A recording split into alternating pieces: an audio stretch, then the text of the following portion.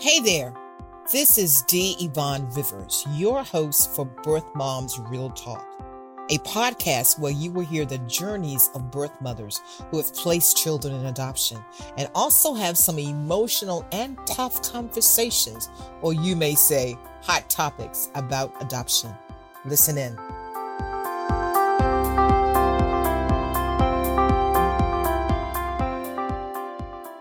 Good afternoon, everyone. My name is D. Yvonne Vivers. I'm your host for Birth Moms Real Talk. As you know, we come to you with a birth mom telling her journey, and we're going to talk real today.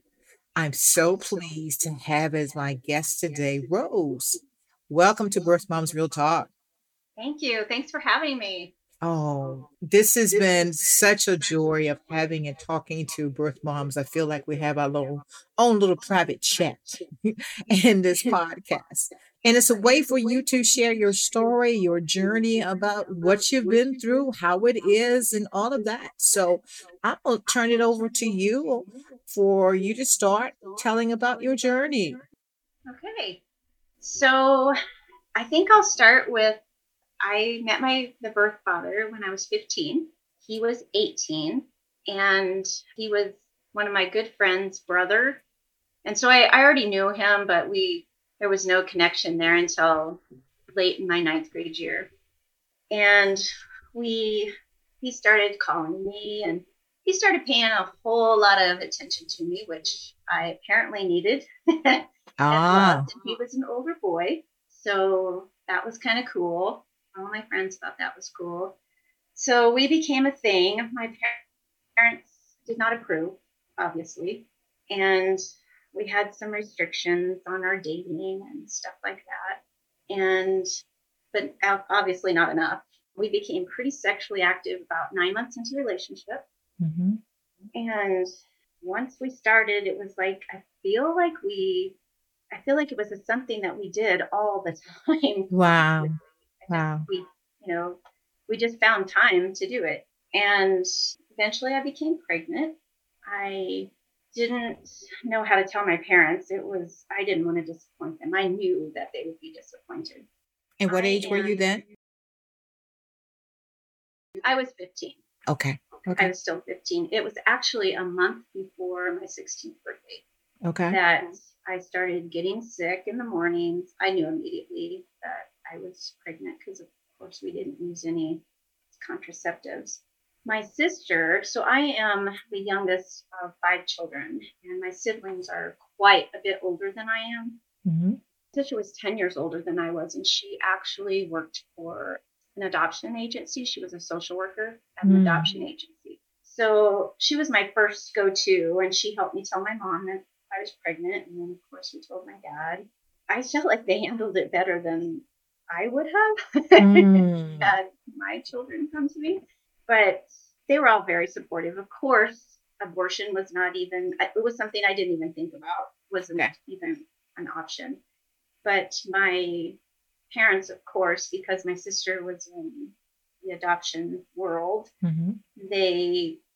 don't know that they assumed, that's probably not the right word, but it was kind of expected of me to see about that. So was that expectation there without them saying it? Absolutely. Okay.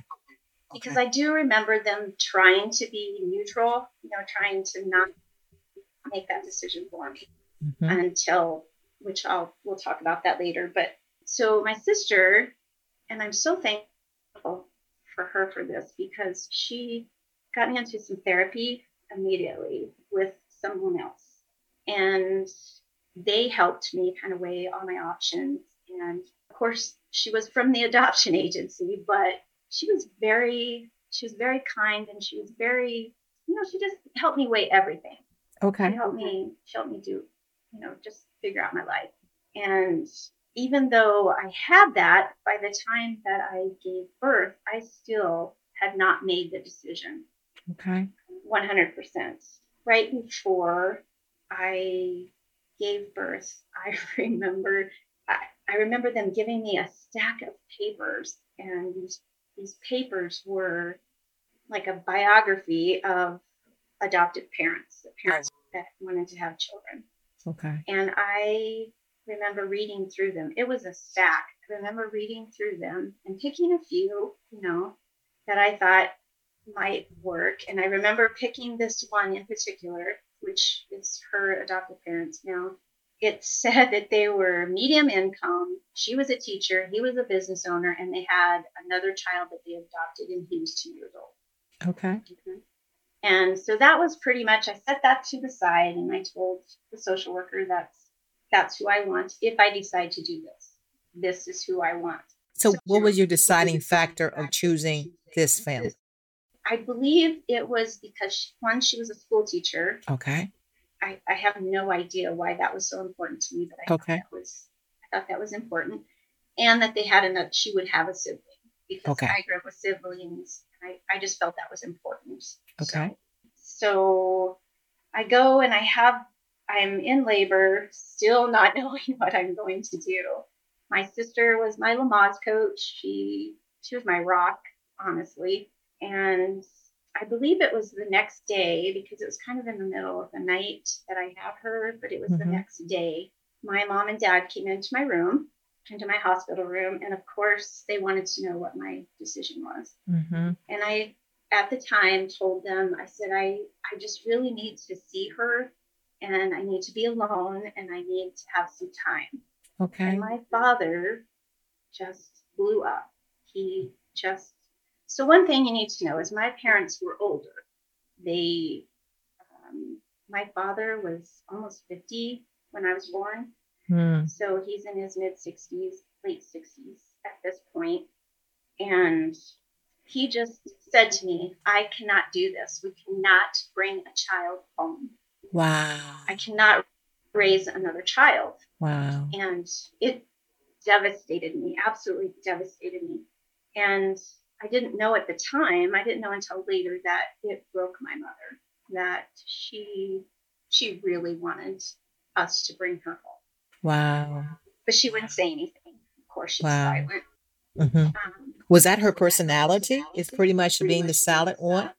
It sort of. I mean, she was a strong woman, but yet she was with my dad, who was a normal person. He wasn't a strong fellow himself, but she was his boss. She wore the pants in the family, but at this point, she did not. I mean, it was. I don't know why. Okay.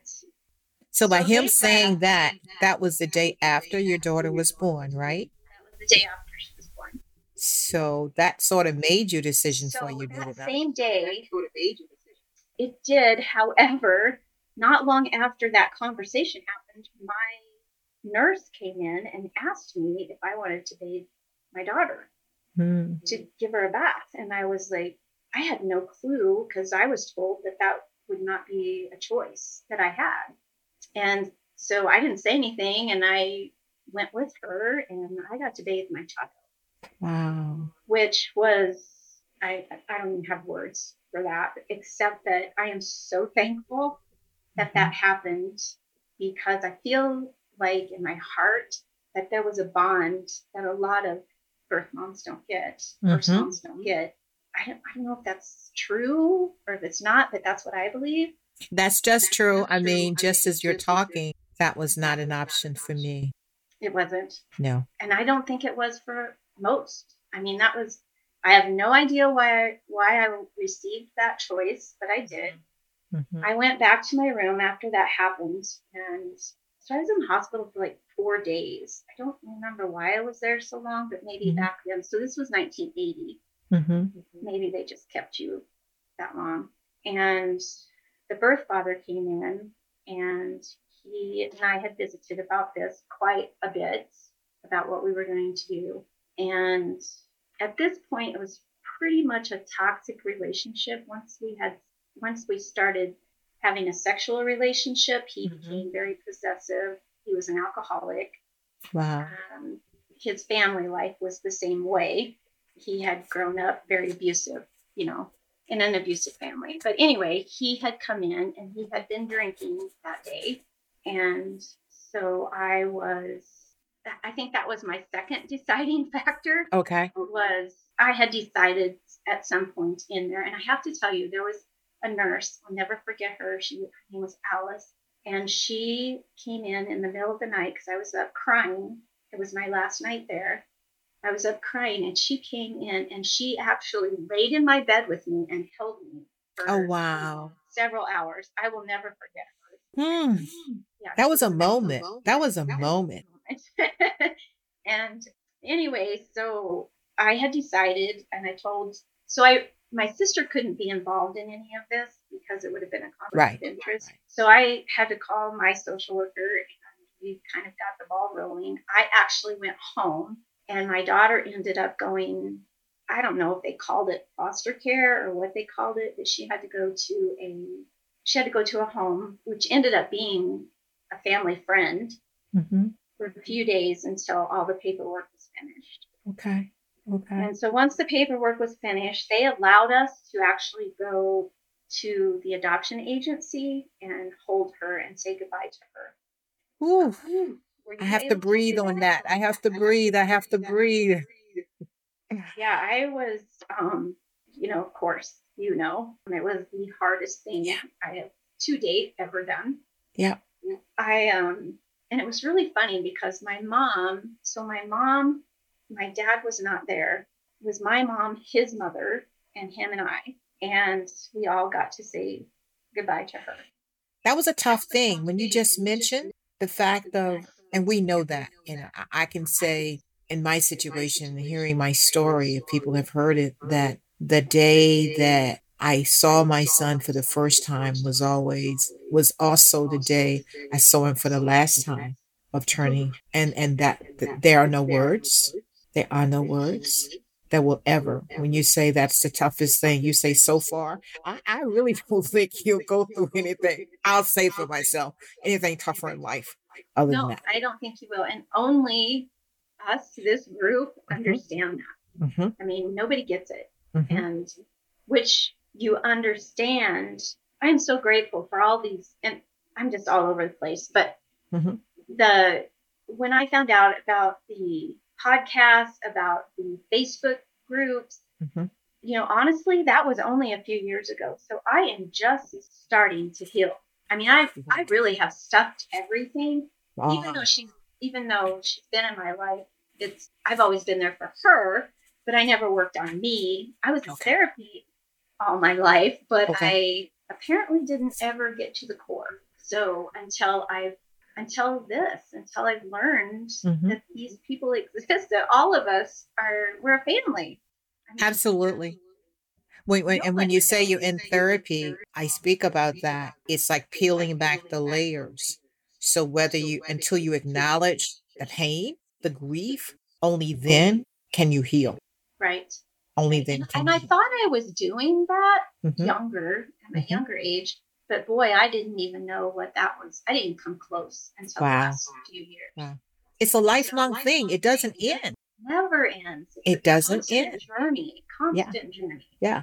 And I don't know if you have, but you probably have, that people who don't understand, well, okay, get over it. Haven't you gotten over that by now? No. They just don't understand. I mean, it's just something, my husband is very supportive, but he doesn't get it. I mean, I can talk to him and he'll listen, but mm-hmm. He wants to fix it, and you can't. I like to say men are XY chromosomes. We're XX, and I think men are just fixers. They are, absolutely. Mm-hmm. Absolutely. And God love him, but yeah, that doesn't work. Well, let me go back a little bit to just see, because I remember you mentioned when you met the birth father, he was older and he paid you a lot of attention. You mentioned a lot of attention. So had you gotten attention before, and maybe this was the reason why it was so good for you to be with him at that time? Were you seeking for attention? Did you need attention?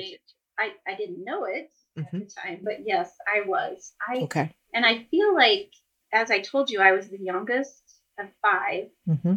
The oldest one next to me was 8 years older than I was. Okay. My oldest sister is 14 years old. Okay. My brother, that's 8 years older than I was, he was actually hit by a car, so he had a brain injury. So as I was growing up, I didn't get I didn't have attention from my parents Okay. that they all received. Mm-hmm. I was pretty much on my own, or my sister, she kind of raised me. I mean, I hung out with them. Mm-hmm. And so I feel like, and I was never given like crazy curfews or anything like that. My mom just always trusted me. She said she Okay. trusted me to make the right decision, and I usually did. Right. But I didn't get attention. Okay. Okay. I'm guessing. And unfortunately, that there typically is a correlation between where we are at a certain point of our life based on what we have been experienced or are brought into our life for us to see what we're seeking. Correct. Yeah. Correct. Yeah. That's exactly what I thought. Okay. Okay. So moving on, as once you signed the papers or decided the family, how was that? It was, I thought it was crazy. So bizarre to me how my mother reacted. I I told you who was there, and she, once we signed the papers, the social worker took my daughter away, and here we are outside the adoption agency, and my mom says, "Hey, let's go to the house. Why don't you guys all come to the house and we'll have coffee and ice cream?" And I thought that was the most bizarre thing. I just didn't go with what was happening. Mm. But we did. That's what we did. And I think that was my mother's way of coping. I was going to say that. Was that her way of, let's just, I don't know, celebrate just this occurrence? I have no idea. I think because my mother was mourning deeply, but I think that was just her way of coping. I mean, Right. let's Right. eat and let's eat and have some coffee. Right. So Now, where was your dad in this now? Because so my dad stayed home. Okay. And I have to tell you that he was, once he saw, I think, how I was hurt and how my heart was broken, he Mhm. became, he was very supportive after that, very loving. Was he able to say the words to show and say those same things of supporting you? No, I had a lot of hugs and it'll be okay. And, those words, he Mhm. did the best he could. Right. Right. Right. All he knew.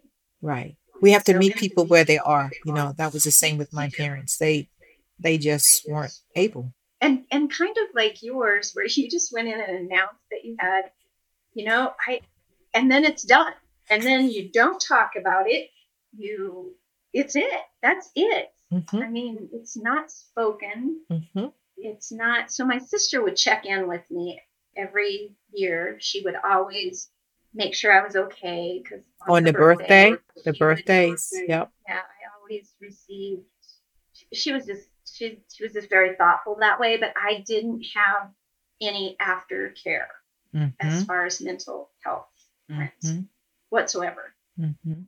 Right. And it's strange you just said that as soon as your sister, you went to her, she got you into therapy. That was before, but none afterwards. Nothing afterwards. And I don't know that at that point in time, I just feel like everybody did what they could to help me, but not talking about it was everybody's way of handling it. It's a giant elephant in the room. Yes, that nobody wants to acknowledge. I can't see out the window because this big elephant is in front of me. And when you refer to, I have a son. No one had asked me. No one said anything, but I have a son. Yeah, too much. It's a lot. Nobody says anything.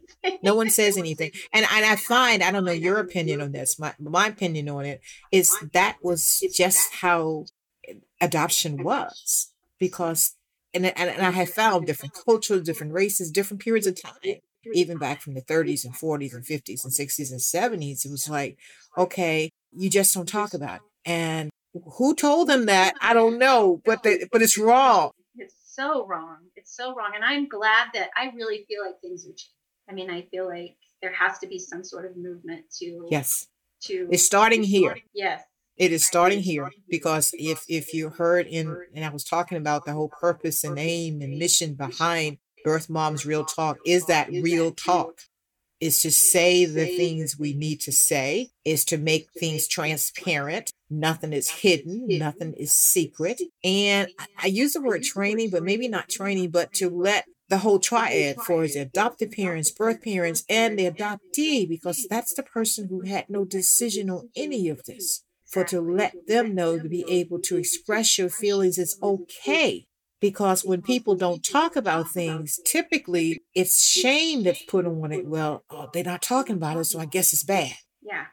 But it doesn't mean that way at all. It's because I like to say they're not talking about it because they're sick and they don't know how to talk about Exactly. I agree. I totally agree. it. Mm-hmm. Mm-hmm. And I'm so thankful that you're doing this. This is such a huge road that we're going to travel together, all of us. Mm-hmm. And I love Absolutely. And I like to say in the light. We're going to travel together in the light, not in a hidden room, not in a close that we just can talk together. Well, everybody's going to hear. That's why podcasts that people all over the world are listening, whether they're in the triad or not. And that's who needs to listen. I agree. That's who needs to listen because we need to take the covers off of adoption completely. Everything from allowing adoptees to get their original birth certificates to all of that, because that's part of their heritage, their legacy, their DNA. And it takes both, it takes the nature and the nurture working together. Yes, I agree. Love it. Okay. I love it. So moving forward, you were 16 then? So did you go back to school or where were you? Were you finishing school or what? I did. I stayed in my hometown and I went to school while I was Okay. pregnant. Okay. And of course, I go back to school and don't have a child. And Did people know in school? Yeah, they did. I mean, and I really didn't. I had a lot of friends, and I feel like I was judged by a few of them, and I was judged by one person in particular. I remember I was in the bathroom crying afterwards. You know, I went back to school probably 3 weeks after I had her. Mm-hmm. And I was in the bathroom, just couldn't take it. Right. And I was in the stall crying. And I remember her coming in and she told me I was going to go to hell for what I did. And that made it worse. I left school. But you know, later in life, that woman apologized. And that was pretty cool. That was okay. That was pretty cool. Okay. I don't know what happened that made her change her mind. Okay. That was pretty awesome. But I did continue. I actually lost it after, I don't know if you did, you went on to school and finished. You did wonderful things. I took a dive. I took a big dive and became somebody I didn't like. And I stayed with him. We dated off and on for years. I stayed with the birth father. And then I got pregnant again by him when I was 19. And I had my son.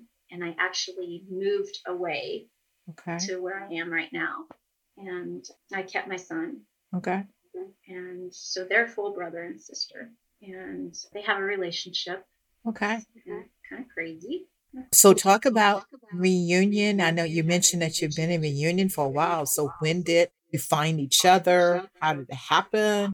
So Yvonne, I am not sure if anybody else feels this way, but I had this sense that I knew she was going to find me. I just knew it. And I would contact adoption agency about every 4 or 5 years. And I would just inquire. I would tell them that I'm just inquiring. I don't want to interfere with your lives. I just want to make sure, I just want to know that she's all right. And the adoptive mother was very kind. She wrote a letter and the adoption agency would give it to me. And we never had contact. It was just through the adoption agency always. But she would always do that. One time I got a picture. Something about getting that picture, isn't it? Isn't it something about the first time you see the picture? The first one was crazy because she looked just like me at that age. And just the description that the adoptive mother said, she laughed like a billy goat. Just different things. Right. It was just amazing. And then she actually, she's probably going to kill me for saying this, but she was actually had an eating disorder in the middle of her life, in the middle of her teenage years. And her parents contacted the adoption agency. And then I had to fill out a family history sort of thing. So we did that. And she made it through that fine. but she struggled. Mm-hmm. And then the day she turned on her 18th birthday, I actually took the day off. Okay. And I really felt like she was going to contact me that Wow. day. And it didn't happen that day, but it did happen within a few days of Okay. that. And the social worker called me, and we talked on speakerphone, and then we wrote to each other for Okay. about a year before we actually met. And that was pretty crazy. we met in a neutral place, Mm-hmm. and she actually lived in one town, and she drove 5 hours, and I drove 12 Okay. to meet her. And it was beautiful. It was a beautiful reunion. It really was. And my son was there with me. Oh, wow. That had to be special.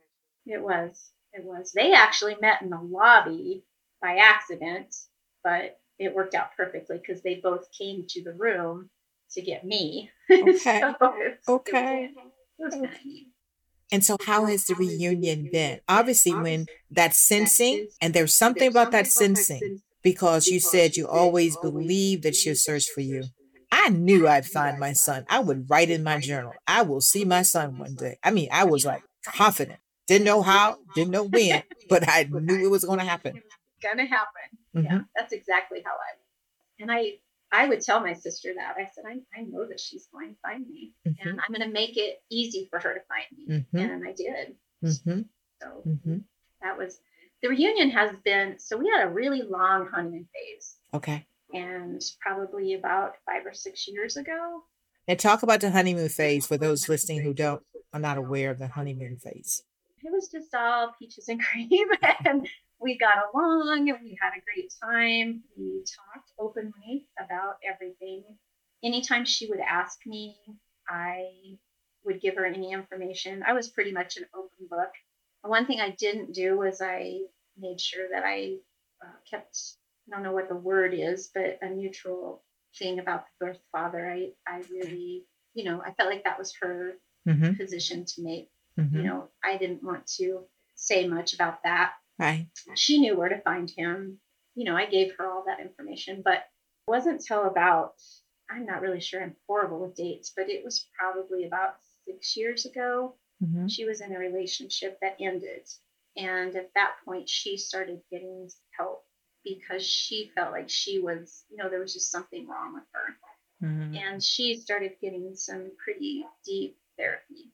Okay. And at that point, it opened up a whole bunch of doors for her, and a whole bunch of feelings, Mm-hmm. and deep, deep trauma feelings. Mm-hmm. And so we never stopped talking, but she distanced herself Mm-hmm. quite a bit. Mm-hmm. And I would try to open up that door again, and we would talk, but it was superficial. Do you know what I mean? It was super superficial. Mm-hmm. And then one day she just asked me for if she could get all my records. The adoption agency, in order to do that, she had to have my permission. Okay. And I said yes, but I don't know what's in there. And with that, she agreed that she wanted everything. So I Mm-hmm. told the adoption agency to send her everything. Okay. And in that was, and I don't know how this was with you, but in that was her birth certificate, her original birth certificate. Mm-hmm. And stamped across that birth certificate was a huge red void stamp. What is a red what? Void. VOID. Okay. Like it didn't even happen. Mm-hmm. And that sent her and myself into a tailspin. Mm-hmm. And from there, so she continued therapy. I actually sought therapy because this was just, I don't know why, but it was deep. It was really deep for me. It brought all the stuff back, the trauma, and then I felt responsible, and I needed to help her through this. Mm-hmm. But she needed to do it on her own. Do you know what I mean? It was her own process. Her own process at her own pace. Her own process. Yeah. And took me a minute to learn that. Mm-hmm. I think she's probably told me that. She's actually a therapist as well. Oh, wow. Okay. Yeah, both of my kids are. It's kind of crazy. But so she, once again, distanced herself. There was an elephant in the room. Even though we talked about it, Mm-hmm. I don't think we were 100% honest with each other. And once that happened, things started getting better. But I don't, I think it's going to take a while for us to get back to where we completely. Because she's how old now? She'll be 41. Okay. Okay. My son You know, is and it's not going to happen overnight. right? For whatever number of years. It could be 2, 3, 4, or 40 years, 45 in my case. That's a lot of processing. And it's you can't set a timetable on it.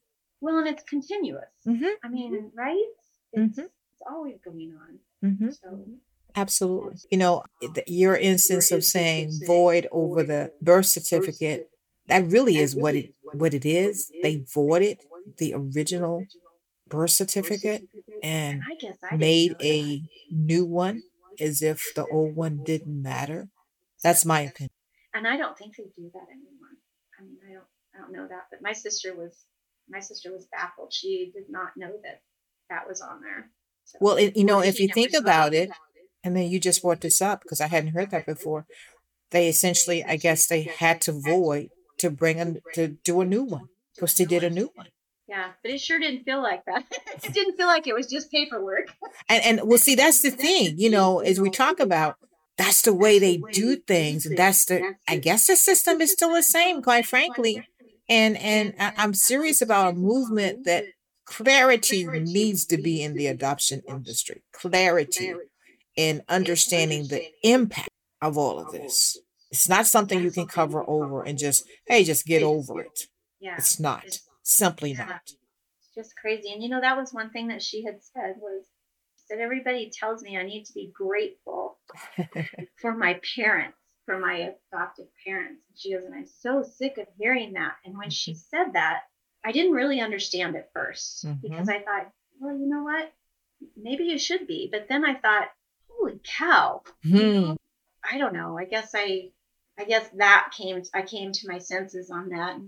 Yeah. Yes, we should be grateful, but man, there's so much more than that. There is so much more, like Damon was the one to introduce me, and I've been listening to his podcast coming from the adoptees perspective. And that's part of understanding where adoptees come from. It is like grateful. Okay, well, they were adopted, but that twofold, I keep going back to that. That birth bond will never be broken, as far as I'm concerned. I mean, because you can't change that. You can change certificates all you want to, but you cannot change the birth bond. The birth bond. But at the same time, and I like to say, I gave life to my son, but his adoptive family showed him how to live life. That's really how I put it. And it's both were needed. Both are needed. Absolutely. But if I recall you saying to me, Rose, your daughter was the one who referred you to be on this podcast. Am I correct? So she referred me to the podcast. Okay. And I listened to your story. Okay. And then once I listened to your story, there was three on the podcast, yours, and then the two others. Okay.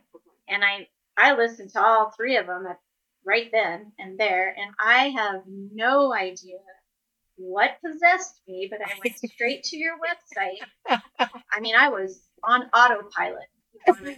And listeners, she's telling the absolute truth. When I got the email from Rose, it was like, I have no idea why I'm writing you. I am scared to death, but I can seem like I can't stop writing you. That was what you said.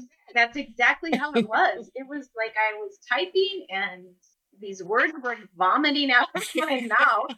And here we are today. Here we are. And I told my daughter, and she was like, oh my gosh. Because I told her, I said, I did a thing. And you did a thing. Yeah, I did a thing today. And in fact, I was telling you that she texted me right before this. And she said, you got this. So kind of cool. Absolutely. And first of all, I encourage all birth moms, not encourage them, but encourage them as well. This is a tough thing. You're sharing your journey, your soul, your spirit to others. And I'd like to say those who are ready to share their story, that is a part of healing also. Absolutely. And Mhm, yes, yes, it's vulnerable, but mhm, gosh, that's where we need to be. We mhm, all have to get there in order to change this entire community. We've got to mhm, change the way people think about this mhm. and Absolutely. the way people process it. It just has Right, to change. right, right, right. So your daughter is 31, 41, 41. 41. So I don't know if your parents are still up. So how did it end up with in your family? With your mom, your dad, your sisters, your brother, or your family? So, oh, they just all accepted her. I mean, it was, I think we all filled a big void in her life. We're a very close family. We're Italian and German and very close. Okay. And so they all accepted her as, my daughter Okay. and as their niece and their granddaughter. And, Okay. uh, you know, it was beautiful. My son accepted her 100% as his sister. So, Very good. and they had a great relationship. They've had some issues. They're brothers and sisters, right? That's that typical. Absolutely. Absolutely. When people talk about siblings, okay, whether they're raised or adopted, it's still some issues, okay? It's crazy. My husband and I both just kind of shake our heads sometimes when they're together because it's like they lived apart, but you would have guessed it. Ah, okay. Good, good, good. That's that DNA. Yes, it's definitely the DNA. Definitely. Okay, all right. And as part of what Birth Moms Real Talk, as we say, we allow birth moms to tell their story, their journey, and we sort of look in, I like to say, through the glass windows of Birth Moms Real Talk podcast. But we also cover a hot topic, and we ask the guests to either come up with something that they want to talk about that others are not talking about, and it's from their own perspective. So tell us what we're going to talk about today, Rose. So I have decided that I would like to discuss the holding space. What Okay. what is my idea of holding space Mm-hmm. with my child? Mm-hmm. And I wasn't, I guess my definition of holding space is how her and I deal with things together, the process that we do, and the boundaries that we have or don't have. Mm-hmm. And they've changed as we've changed. Right. So, if that makes any sense, Mm-hmm. we Progress, growth. exactly. And I feel like at this point, we don't really have any boundaries. Mm. I'm an open book, like I said, and I've always have been an open book, but I don't think we knew the questions to ask, or Okay. she knew the questions to ask. Mm-hmm. And so I'm not sure how to articulate this, but at first I was reserved and gave her information as she asked me for it. Mm-hmm. She never really, I think she felt like she had to have boundaries as well. Okay. And so her and her parents had a lot of boundaries. Like they didn't give her everything she needed all at once. Which I, good or bad, I don't know. Right. They did what they felt was right. Right. Absolutely. And so as she would get information, and she would come to me and ask me questions, and I would just be as honest as I could. Mm-hmm. At first, I would be honest, but yet I held back because I didn't want to hurt her. And I found that that's just not. I just needed to be 100% honest with her. Mm-hmm. And so we've gotten pretty real lately. Okay. Well, let me ask you, when you say you felt as if you had to hold back, that you fearful of hurting her, so you felt as if you were completely honest up front, as you say, that somehow that would hurt her? Tell me why you thought that. I didn't, and I probably don't have a really good answer for that, other Okay. than I knew and needed to tell her that I loved her and I wanted her. She was loved. Mm-hmm. And so I did that. But there were times when, or the fact that I did place her for adoption always made me feel like she thought that I didn't love her. So I would go overboard with that part of it. And I feel like I didn't do her justice doing that. And so I would hold back and I wouldn't say things about her birth father that maybe I should have. Mm. there were just things that I held back and I probably shouldn't have.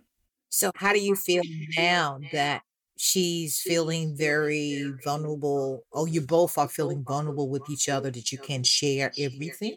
I feel like we can. Honestly, Yvonne, I feel like there's nothing that Okay. I can't tell her Mm-hmm. that she won't accept. I Mm-hmm. mean, she may not accept it, but she at least tells me how she feels about Good, good, it. good, good. And this is my opinion, but I truly believe you really cannot get truly, when I say intimate, and grow as close as possible unless everything is transparent Everything's on on the the table. table. Love me, good, bad, ugly, or indifferent, scars, all that. This is me. Right. This is and me. I think we're getting there. I mean, I think I've realized that. Okay. Okay. Good. And we put ourselves out there, quite frankly, of my son is like, I'm telling you, he didn't have to ask anything. This is what it is. This is what happened. He just, you heard my story. It was, he knew everything. So I felt so blessed, Rose, after my story had aired. He listened and he texted me and said he was so proud of me. That was priceless itself to know, to know. Awesome. Yeah. So talk more to me about holding space for your daughter. So to me, like I said, my goal is to always, always hold space for her. Whatever she needs, I'm there for. Mm-hmm. I'm going to continue to do that. And I feel like that's what we both need, and hopefully she will always be honest with me about that. Mm-hmm. Excuse me. And I feel very passionate about the fact that we both are working together at the same time on ourselves and this subject, and we can talk about it. We can talk about the things that we're feeling, and Right. I'm just hoping that at some point that we get 100%, the elephant gets out of the room. Well, you've heard it's like a joke. How do you eat an elephant bit by bit? Yeah. But you're working on it. I want the door to be completely open. But you're working on it. You're working on it. And it's a process. And to me, and I can speak just about my situation, it's sometimes faster at times and it'll slow down. That's that roller coaster. It is. I was just going to say that. Be prepared for it. I got a seatbelt on. That's right. Yeah, ready for it. In and ready to go. And ready to go. And I don't ride roller coasters in real life, but I'm on one now emotionally, but it's okay. It is so And I think that's where it is okay.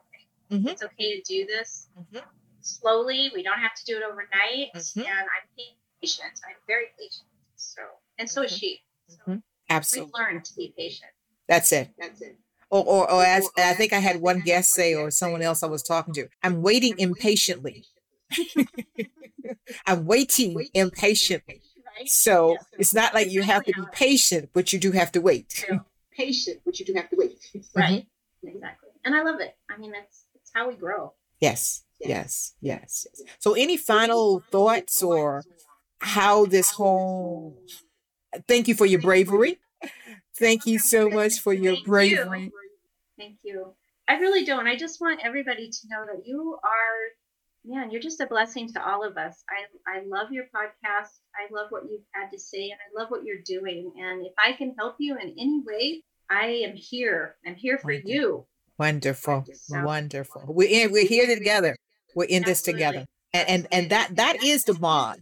That's the bond that all of us together, the birth moms, and I bring in the whole triad, everyone tapped or even touched by adoption, to have these conversations. So that's the reality of the real talk, that you'll get transparency with me. You will get for us talk to you about anything. Yes. Ask me about my son. Very proud of him. Love to talk about my son. Don't just think, oh, she just found her son after 45 days. Should I say anything? Yes, absolutely. You should say something. Absolutely. But it's typically the scenario when people find out is like, it's like the hush hush. No more hush hush. Yeah, that's what we need. I mean, the silence has got to be broken. Yeah, absolutely. And I think we're doing that. I think that's where we're headed. Yeah, absolutely. Thanks to you. I posted something on Facebook today, and we're going to have, as we talked about, we'll have some of the guests coming back live on the Facebook. And I said that the numbers, and I just evidence of the numbers, people reaching out and saying that this is just help them. And that's the whole purpose behind this. That people, I like to say, they're coming out of the walls. It's like, oh wow, where y'all been all this years? But they're coming out with testimonies and saying that, yes. And I am just, I mean, you have to be so proud of yourself to be a part of that. I mean, I'm proud of the blessing that God has given me to be able to do this. That's what and when I get these testimonies I've heard people are coming and saying that they shared for the first time with family after years. Yeah, that's crazy to me. You know, unbelievable. But yeah, we're building a community. We're building a village. Everyone will be hearing more about for is not only just listening to the podcast, but becoming members into this community and this village that we're building, and that we'll have constant connection, separate aside for the podcast, separate aside from Facebook Live and all that we're just going to hold each other and grow with each other and just heal and empower each other. Okay? I agree. Thank you so much, Rose. You've been listening to Birth Moms Real Talk with the Yvonne Rivers, where this is a place of healing, empowerment, and we talk the real talk. Thank you. Thanks so much for listening into Birth Moms Real Talk, where birth mothers share their journeys and we have an open and honest conversation about adoption. If you would like to share your story or you have any comments, you can reach us at birthmomsrealtalk.com or email us at yvonne@birthmomsrealtalk.com. If you like what you heard, we would appreciate your support on Patreon as a supporter. Find out more on our website. Tune in next time. See you then.